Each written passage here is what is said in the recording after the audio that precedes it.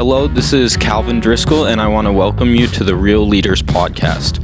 This podcast is specifically designed to equip you with godly leadership skills that can be applied to all areas of your life. Throughout this podcast, my dad, Pastor Mark Driscoll, will be sitting down with some world-renowned pastors and ministry leaders to learn what it really means to be a real leader. For more content like this, we encourage you to visit realfaith.com. Now, enjoy today's Real Leader Podcast. Well, howdy, Pastor Mark here with the Real Leaders Podcast. I'm doing a series of short videos just sharing with you about some things that may help us determine what the Christian church is post-COVID. What is the post-COVID church? And the truth is, that is being determined as we speak. What we know for a fact is big rooms, not going so great. Lots of multi-site, not going so great. Just waiting and hoping that it all bounces back, not going so great. Having a big, huge governing board that can't agree on anything, not going so great. Churches that move at a glacial pace and can't make decisions, not going so great. Churches that were closed or throttled for an extended period of time, not going so great. Churches that couldn't figure out how to get online, not going so great. And the result is, and I don't want to be discouraging, but it is very sobering. So the Barna Research Group came out with a poll recently. They did a data survey. My daughter's offline here. Was it 38% of pastors, honey? So my daughter Ashley was at a summit for church nonprofit ministry leaders. And it was a national summit sort of surveying the data of where churches and ministries are. Because here's the big idea. The quicker you get to reality, the quicker you can deal with reality. And the longer you avoid reality, the bigger the problem that you are creating. Like, let's say you've got a physical problem. Let's say you got cancer and you're like, I'm just not going to believe that I do. Well, that's not going to help. Eventually, you're going to have to deal with the reality. And the truth is, the last 2 years was an absolute tectonic shift in culture, life, ministry, governance, and church. It just was. It just frankly was. And whatever the future looks like, it's not going to be just a rinse and repeat and reset of the past.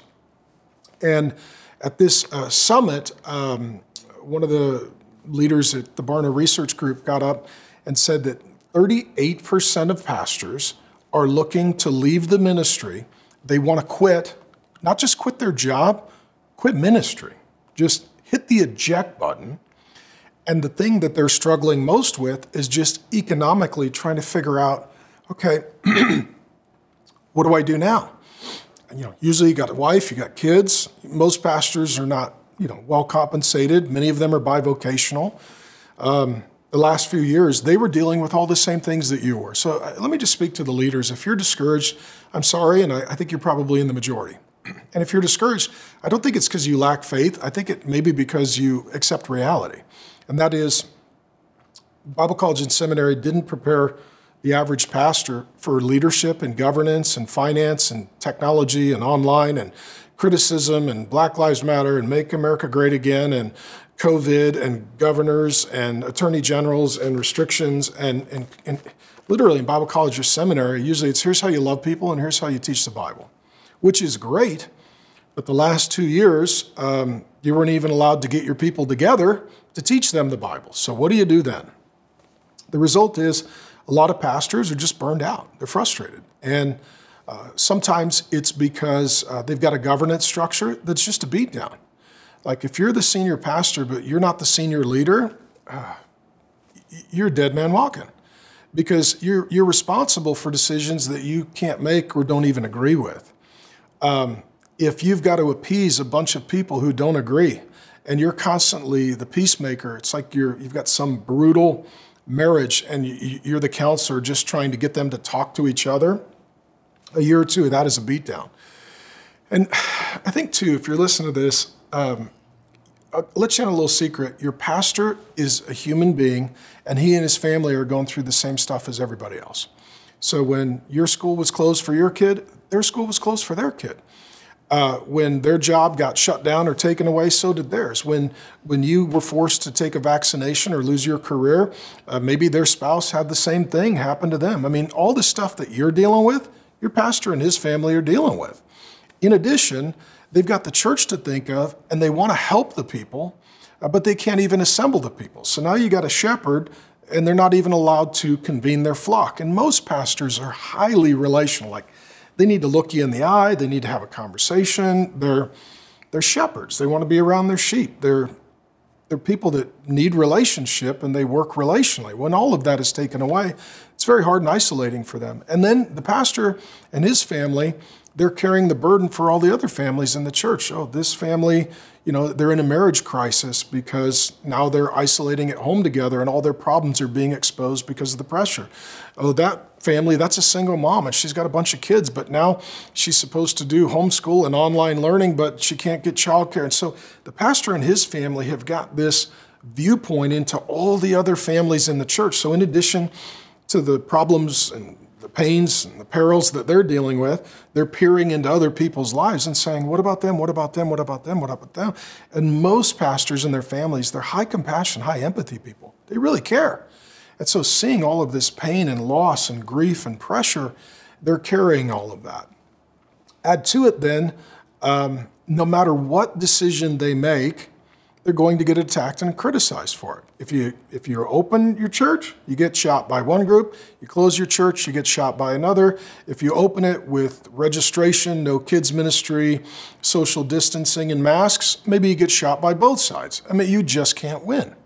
During the election, if you talk about politics, half the people are going to attack you because we should only talk about heavenly things. And if you do not talk about politics, half attack you because they care so much about the election, that's what they want to talk about. So if you're a leader, you're like the father of this big dysfunctional family, and you're trying to make everybody get along and keep everybody happy. And anybody who's not happy can just go online to social media and just say whatever they want, and tag you and tag the other people in the church and send out calls and texts and emails. And people in this last year, they had a lot of fear and anxiety, and people weren't doing well. Psychologically, people weren't doing well the last 2 years. You're not getting the best version of people. We know that anxiety is very high. We know that mental health and depression is very high. We know that marital strain is very high. We know that alcohol consumption is very high. We know that drug use and abuse is very high.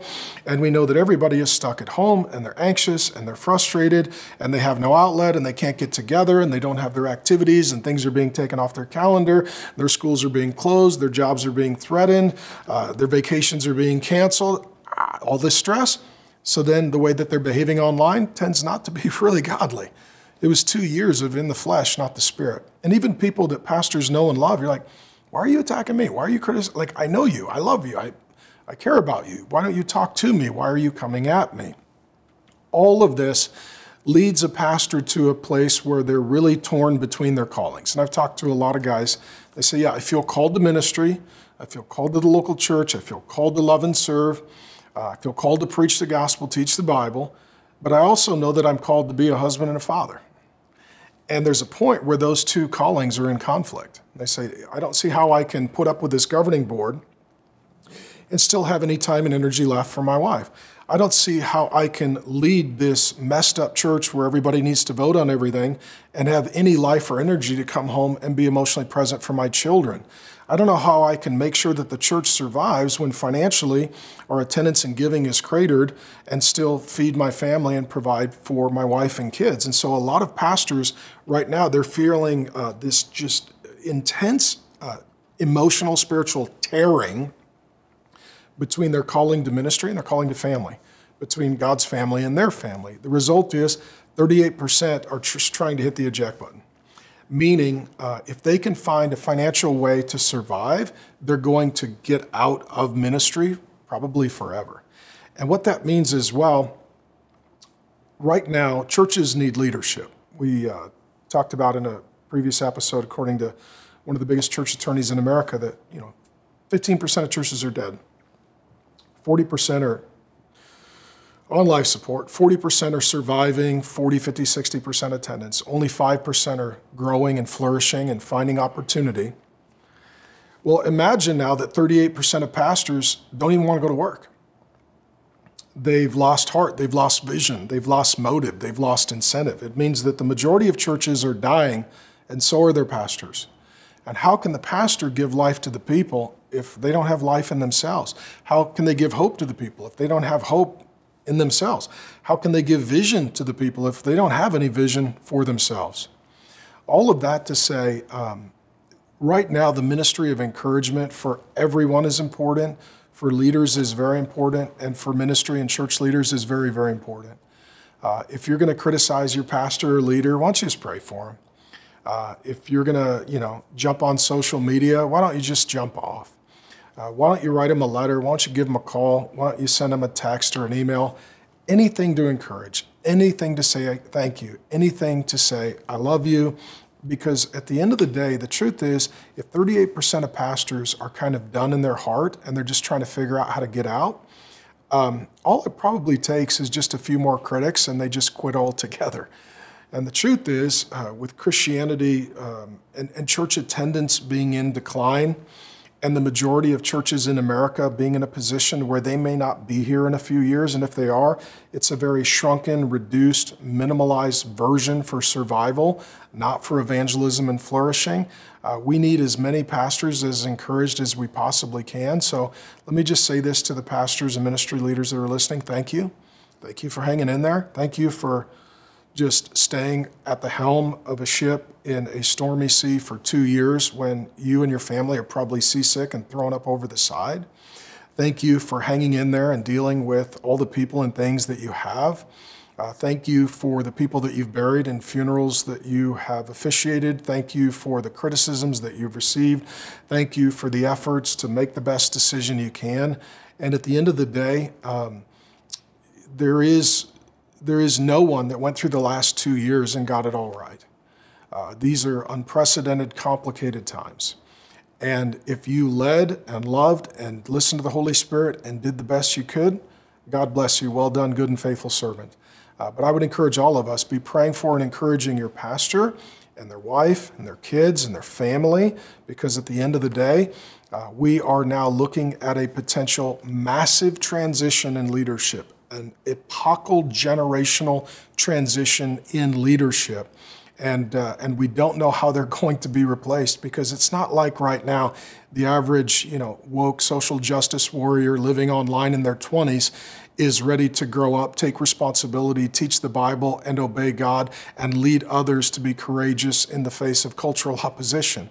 It's an opportunity, but it's also a potential crisis. So let's encourage as much as we can, as many as we can. We hope today's message impacted you and that will continue to bless your life and legacy for generations to come. For more Real Leaders content, visit realfaith.com/realleaders, and to sign up to get Real Leaders content straight to your inbox, visit realfaith.com/signup.